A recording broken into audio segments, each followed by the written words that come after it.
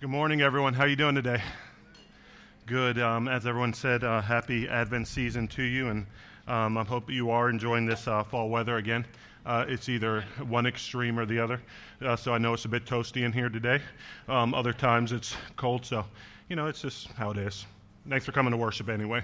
So, hey guys, it's good to be here with you, and it's just a privilege to be in this Advent season together because we get to focus on the center of our faith, Jesus, His coming, His birth, and His redemptive work. And so, I hope you've been able to enjoy it thus far, even with the Thanksgiving you got to celebrate with family and friends. And beyond that, we're going to be pressing through the Christmas season together as a church family. And what we've been doing is we've been going through a new series called Fulfilled. And that series is talking about Jesus and how his life fulfilled the many prophetic utterances, the many predictions, the good news predictions that were coming about the Savior of the world, who is coming not only in fulfillment of all the Old Testament Jewish prophecies, but he would also extend himself to the rest of the world, the Gentile world, to come as their Messiah as well, their Savior as well. And so when we're here to celebrate the Advent season, we're celebrating this thing. So guys, wanted to let you know that we have several people just in need of prayer over the course of the holiday season. So even though it's going to be a celebratory time, we just ask you, even if you don't know them by name, to cover the church family in prayer, both in terms of health, in terms of their well-being and the like. It can be a difficult season for people as well. And so please just be in prayer as well for people who are going through during this time. So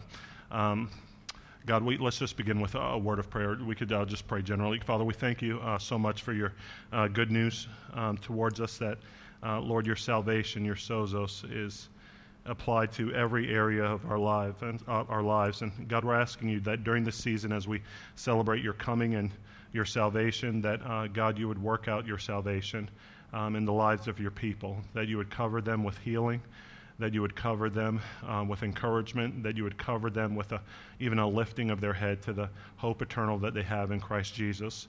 Lord, for family and friends that we're believing for, God, we're asking that you would turn them during this season to the light of the gospel, that friends and family members that do not know you might come to know Jesus as the living God, that people might be saved and enter into eternal life even as we celebrate this holiday season. So God, we thank you for your word today, and we ask that you would open our eyes to see how you fulfilled it all. In Jesus' name, amen.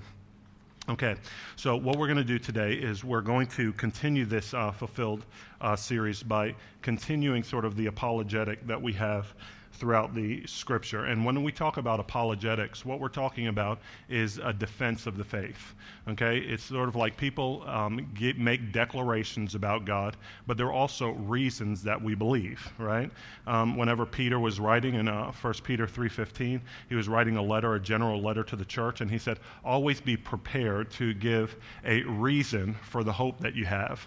And thinking about the Advent calendar and even the Advent season, the first Sunday that we really have to celebrate the Advent season is usually called the Advent Sunday of Hope, looking forward to the hope that we have in the gospel of Christ. But there is a reason for the hope that we have. Not only have we encountered Jesus personally, which many people can think at times is subjective, but there's also an objectivity to our faith as well. There's an objective reality to Jesus Christ fulfilling the prophecies that were declared throughout the scripture, throughout the generations. And what we see is that part of the apologetic or the defense of the faith that shows us that God is in fact who he said he is that these prophetic writings and these prophetic utterances occurred over the course of hundreds of years by men in various... Oh, thank you. Everyone, this is my wife, B. Can you give her a hand, please? Thank you. Thank you, hon. These prophetic utterances came over the course of hundreds of years, but from people in various socioeconomic backgrounds, people who were dealing with things at different times, and they were in different stations of life. They were military generals, some of them were statesmen, some of them were shepherds, some of them were fishermen, and all of these different socioeconomic statuses and all of these different time periods in which they found themselves, you would have thought that people in different generations at different times had different mentalities and different ways of viewing and approaching the world, right? So the way that we, as an example, approach the world as modern Westerners is different than the way that people back 400 years ago approached things in maybe another part of the world or in other regions of the world. They had different mentalities towards community and life and values and importance. But one of the apologetics of Scripture is that through all of the prophetic writings, through all of the prophecies over the hundreds of years for people from different backgrounds, you see them talking about God in the same way. And you see them talking about the same theme of his redemption and the same theme of his salvation. And nothing contradicts to the contrary of what many people say. People a lot of times throughout this thing where they say the Bible contradicts itself. When you actually open the Scripture and read it, Genesis to Revelation, it's an ongoing story that actually fits together and does not disconnect itself or contradict itself, but it all affirms one thing upon another, precept upon precept, book upon book, generation after generation. And one of the apologetics is that he's continually talking about this same God, this same redemption, this same Messiah who would come no matter where the source is that they're coming from. So last week we talked about a prophetic word that came through a man named Isaiah who preached 700 years before Jesus showed up on the scene. But today we're going to extend one of those fulfilled prophecies not only to Isaiah but to a man named Malachi. And if you've ever read the book of Malachi, it's the last book in the Old Testament before you get to the New Testament. And so what we see is that he was the last prophet before what we call the intertestamental period. And that is in the church is a 400-year period of perceived silence before Jesus came on the scene. When the prophets stopped writing or stopped actually recording their prophetic ministry of the Messiah's coming, and then 400 years later, Jesus shows up on the scene in the midst of the Roman Empire. But this Malachi, in his last testament, these last prophetic words about the Messiah who was to come, has the same interwoven predictions about this Messiah who would come, and he is also going to show us not only was the Messiah coming, but there was a forerunner who was coming before him, which we see fulfilled in Jesus' cousin, John the Baptist. So if you have a Bible today, turn with me to Malachi chapter 2, verses 17 through chapter 3, verse 5. We're going to talk about God's fulfilled word today in terms of his righteous judgments, number 2, his redemption, and then finally his rest. His righteous judgments, number 2, his redemption, and then finally, number 3, his rest. All right, this is Malachi.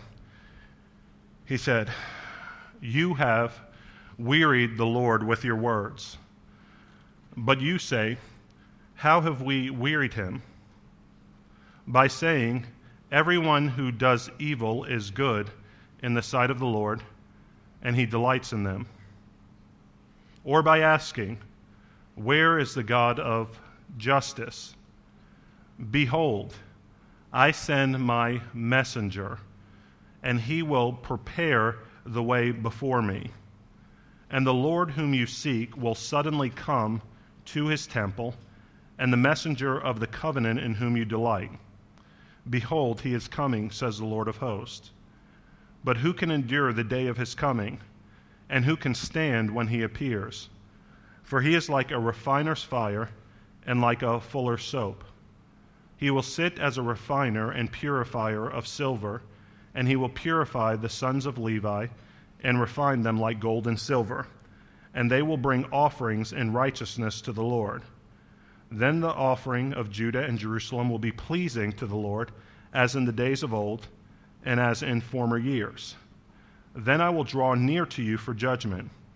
I will be a swift witness against the sorcerers, against the adulterers, against those who swear falsely, against those who oppress the hired worker in his wages, the widow and the fatherless, against those who thrust aside the sojourner and do not fear me, says the Lord of hosts. So whenever we're looking through these scriptures of fulfillment, what we see is that he, in this particular passage, is talking about two people. He's talking about the Christ who would come, and in essence, what the Christ or the Messiah would do when he comes. And when he appears and when he shows up, he's going to bring back a deep-seated need that we have in all of our hearts, which is a return of righteous judgments.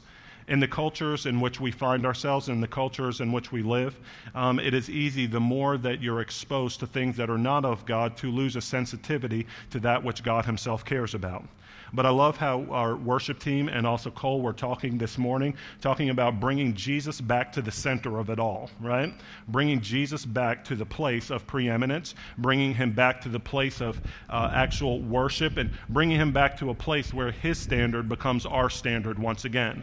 Part of the Advent season is coming back to a place where we see God as the one who dictates and also defines what is of value and what's not of value in our lives, what is righteous and what's not righteous in our lives. Because what Malachi is talking about here is that from the very beginning, the progression of culture and the progression of Scripture is that eventually that which God calls good will be spoken of as evil.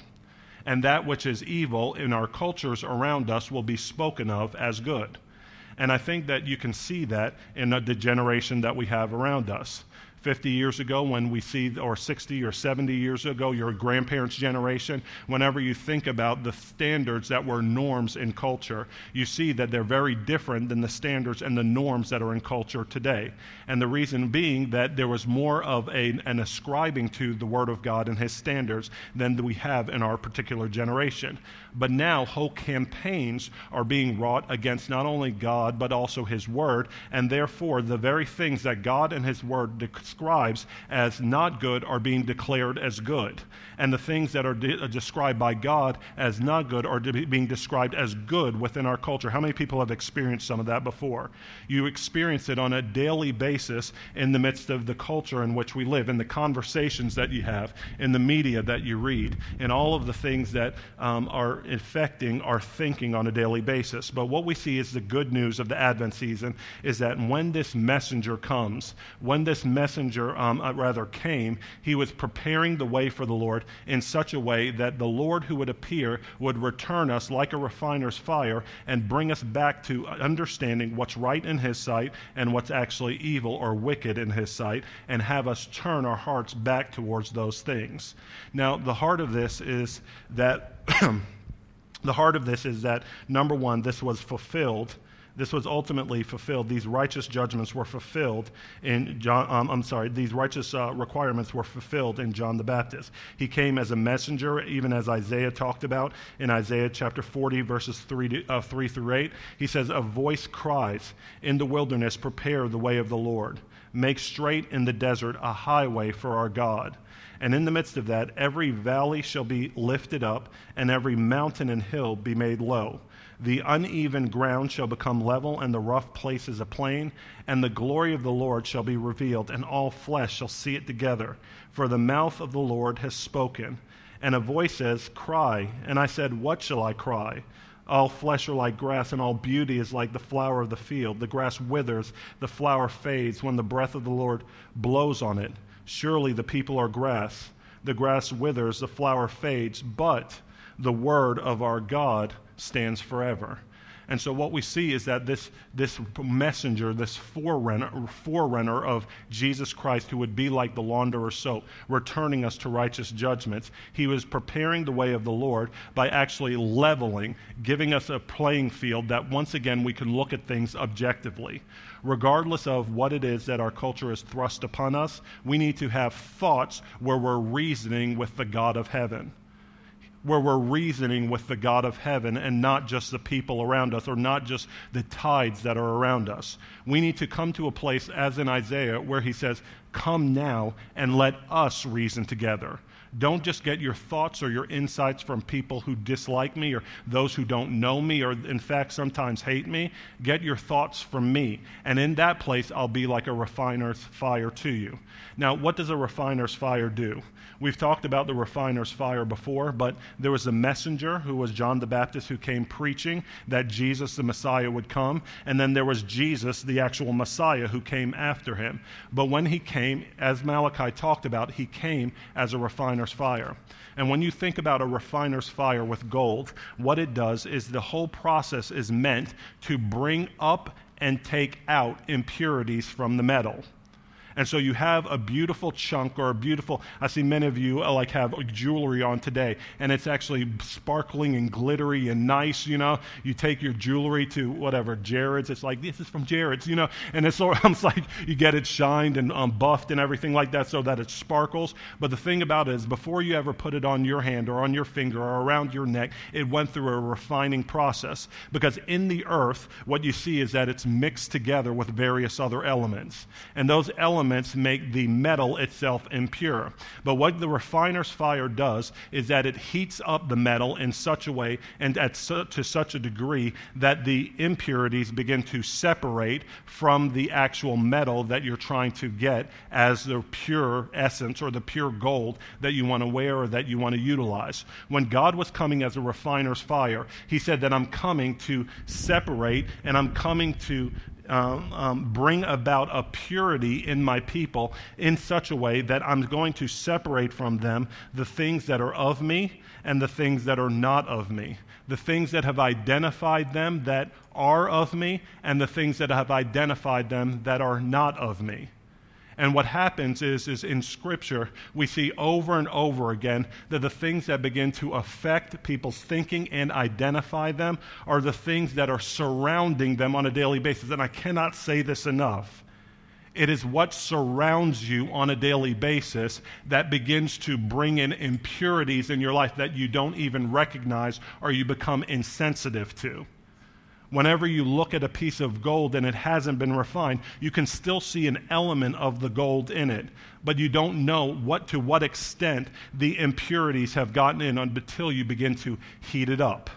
And then when it begins to get heated up, then the separation begins to occur. And then what the impurities are dross. You've heard that term before, dross, that get wiped out and separated. Now, when God comes and Jesus came preaching righteousness and righteous judgments, as Malachi was talking about, he began to preach against the things that the culture had blended into the community of faith, the community of God, that they began to declare as good, even though God described it as evil. So when Malachi's talking, he's talking about things like adultery. He's talking about oppressing the workers. He's talking about not caring about the widow and the fatherless. He's talking about things like not caring for the sojourner, which is the alien in your midst. All of these things affect us today, right? I thank God for people like the Grimmings who are just working with a Safe Families organization and actually taking in the fatherless and those in need at times. Or Christina, who's a foster mother now, that where pure and faultless religion is this, to care for orphans and widows and to keep yourself from being polluted by the world. What's he talking about? Those impurities that come in. But what God does in bringing Jesus, the Messiah, back is he begins to not only preach righteous judgments to turn people back to the things that God cares about, but then he also brings circumstances that will increase the intensity of heat in our life, and circumstances often bring out impurities more than any spoken word can. Do they not?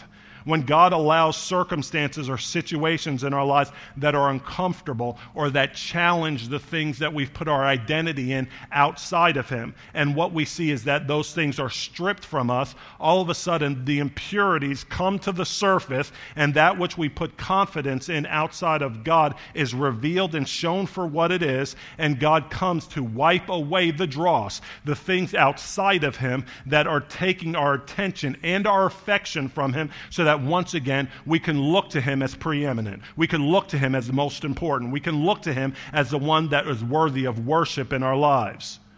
So one way or another, through his preaching, through a messenger, or number two, through circumstances, he comes like a refiner's fire. And the refiner's fire comes to take away the dross. The refiner's fire comes and challenges the things that we've found most important in our lives. And for some of us, it's our relationship. Meaning even not just your romantic relationship, but the friendships that you've had. Saying that I put most important in my life my friendships with the people who surround me. For some of you, it is a romantic relationship. For some of you, it's your finances. For some of you, it might be your beauty. For some of you, it might be your health. For some of you, it might be your children, which are all great things. But if they become the ultimate thing in your life, then it becomes dross because it takes away the worship of God, turning your attention to the worship of the things He's given you rather than the giver Himself.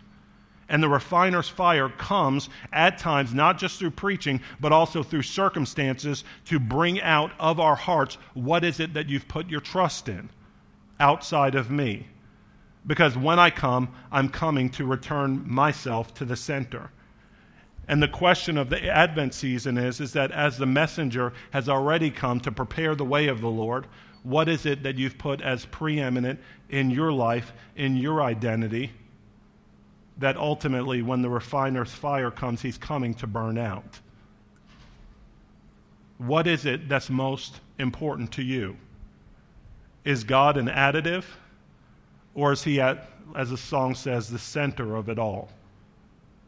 The point of Advent is he wants to return to be the center of it all.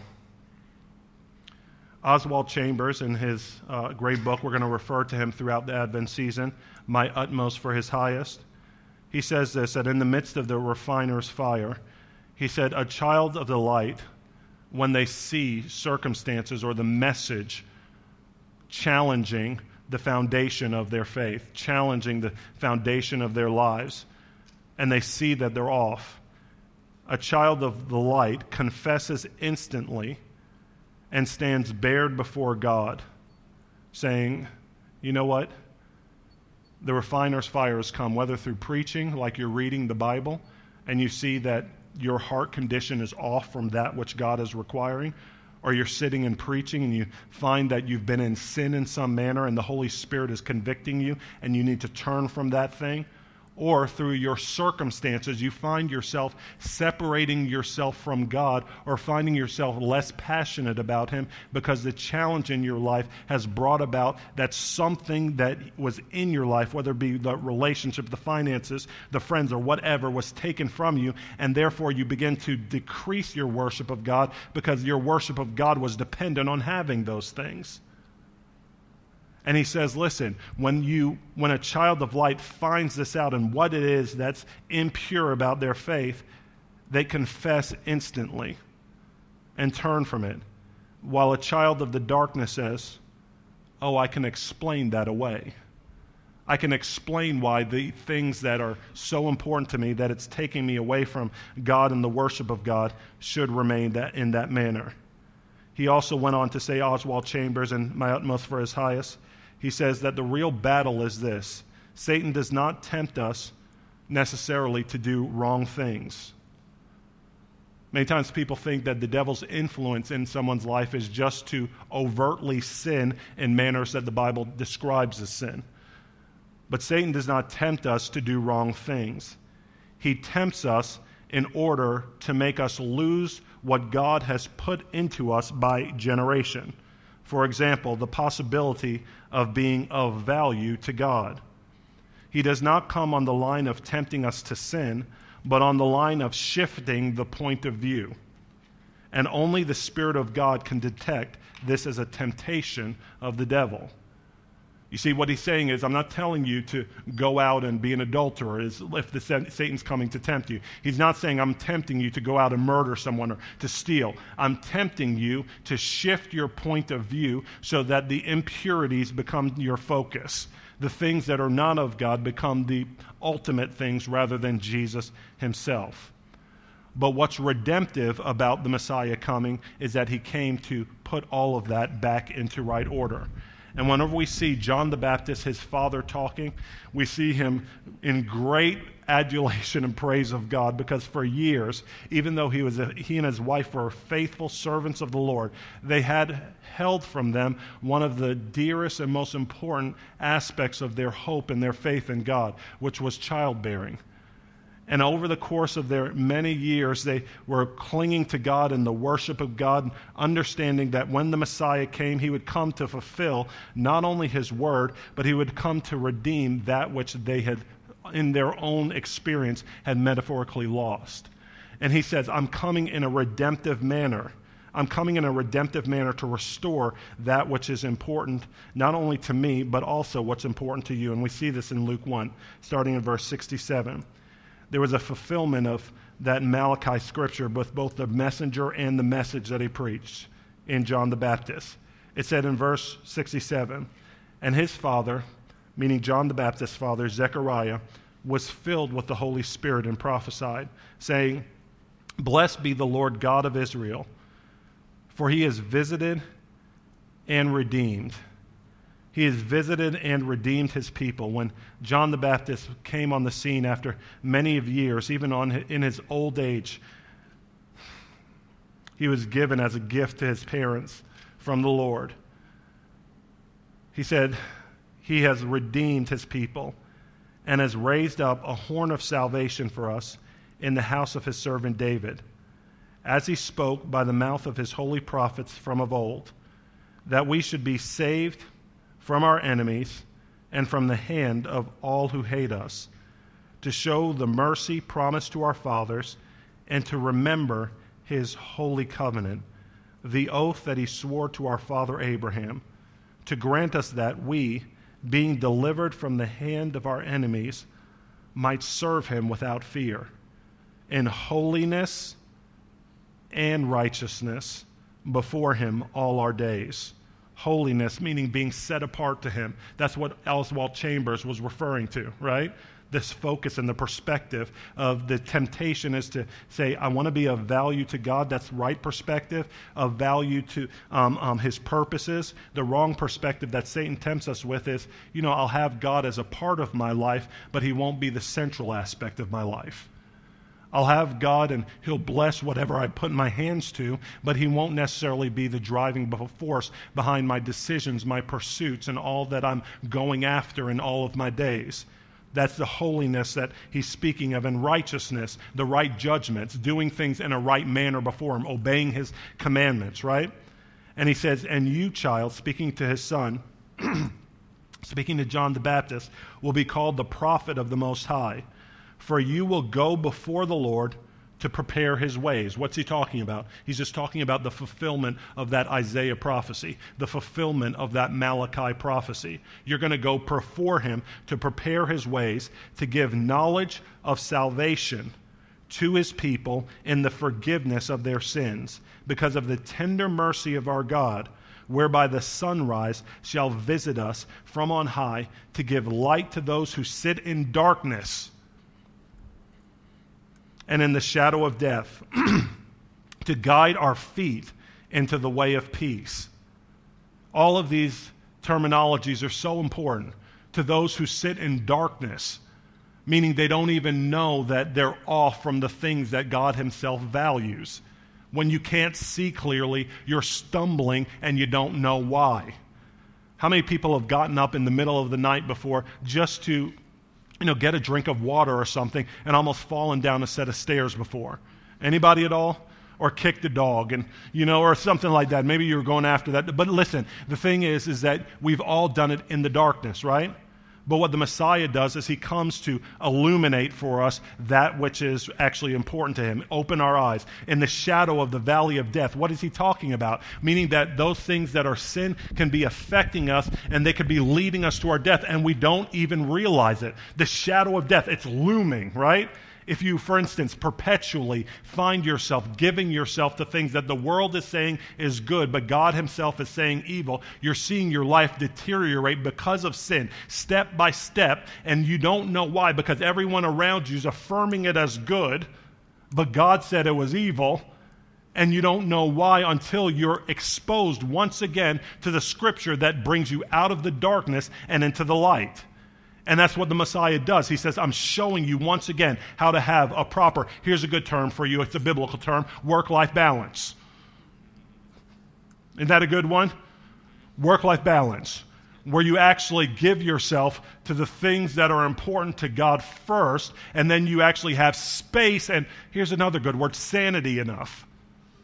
Sanity enough to enjoy the life that he's given you that comes out of serving him. But you have to come out of the darkness and into the light to be guided into the way of peace. Zechariah was the messenger, preaching that to fulfill it, but then also giving us the great expectation that we could serve the Lord without fear. That if we choose to obey his ways and do things according to his priorities, we do not have to fear missing out on the things that are actually valuable to him. For instance, let's just go back to the work-life balance. When you actually give yourself first to God and then to your family, you might think, I'm going to be overlooked for such and such promotion, or I'm going to be overlooked for such and such pay rate or increase. But what God says is put me first, your family second, and your ministry third, right? And then all of these other things will be added to you. Don't worry about what you're going to eat, what you're going to drink, what you're going to wear, because I know you have need of all of these things. But seek first. Seek first. It's just a matter of priority. The kingdom of God and his righteousness. Doing things in right order. And then all of these other things that you've been pursuing will be added to you. And matter of fact, when you get them, you'll actually have some sanity about you, some peace about you to enjoy them. Because you're doing it in the order that God himself provides. Or how about this? After conquering a mountain after many years, I mean, many of us have come from families where it's almost like our parents were a passing shadow in the night. But conquering their mountain and then at the end of the day having nobody to share it with. Because they didn't do things in right order, righteousness. But God's saying, come back to the way of peace that I have for you. And you can do it, serve me without fear, in holiness and righteousness. You could also do it without fear because God will empower you, give you the internal strength to obey him and his commandments. I don't know if many of you are watching this NBC series, This Is Us. Has anyone seen that show before, This Is Us? Okay, has anybody binged recently? Okay, has anybody used a whole box of Kleenex on one episode? Like every episode, right? It's like, okay, so here's the thing. How many people remember the recent episode called The Most Disappointed Man? Anybody remember that one? Okay, it was talking about, if you're not familiar with This Is Us, it's a show about a family of, a family of 5, and this family was going to have triplets, and then these triplets, one of the triplets actually died in the midst of childbirth. And what was great about it is that in the midst of the dying and childbirth, the one child who died was replaced by another child that was adopted. And so there was a redemptive story to it, okay? But the child who was adopted was given up by a father who was at the time involved in drug addiction and things of that nature. And so in this particular episode of This Is Us, they're going through the story of the father and how he's trying to get his life straight. And he's appearing after many years, showing up before the judge, and the judge basically looks at him and says, hey, listen, you really had no previous record. You were an upstanding citizen. You did all these things right. And now you're here in front of me. I'm disappointed with you. And the whole premise of that particular episode, he said, you're disappointed. I'm the most disappointed man you've ever met. I've lost my mother. I've lost my girlfriend, I've just lost my baby. My life is falling apart. You're telling me you're disappointed in me. I'm doing these things because I'm the most disappointed man you've ever met. And some of us, because of that refiner's fire and life circumstances, we find ourselves giving ourselves over to things we wouldn't otherwise think about because we've been disappointed by life circumstances. We've been disappointed by the cards that we've been dealt. And what this judge does is that struck him. He would normally just sentence the man to his jail sentence and be done with him. But his response in that particular episode struck the judge. So he called for him in an unordinary manner, and he asked to meet with him prior to the sentencing in his chamber. And he said to him, listen, I want you to remember this. I want you to know that just because I'm disappointed with you, I believe that you could do something better. I believe that you could be more than what you have fallen into right now. And he says, in the midst of you being tempted, I know you're going to leave this place and be tempted, but I want to be the one to give you, I'm paraphrasing now, but I want to be the one to give you a second chance. I want to give you a second chance.